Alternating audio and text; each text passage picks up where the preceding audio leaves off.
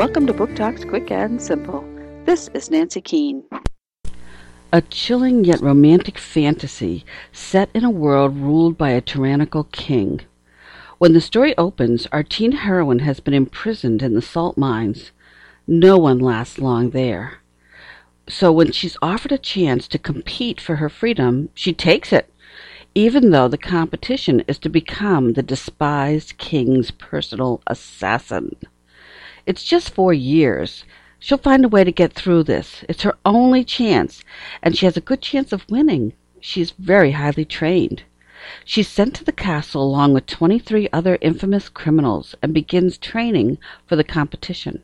Her sponsor is the Crown Prince, and her trainer is the loyal captain of the King's Guard.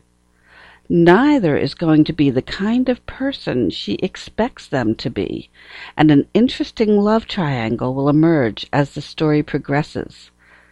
And as the story, it is complex. There are hidden forces at work in the castle, someone is killing the assassins, and a presence she can't explain is emerging in her room. Throne of Glass by Sarah J. Maas, Bloomsbury, 2012. Book Talk by the New Hampshire Isinglass Committee.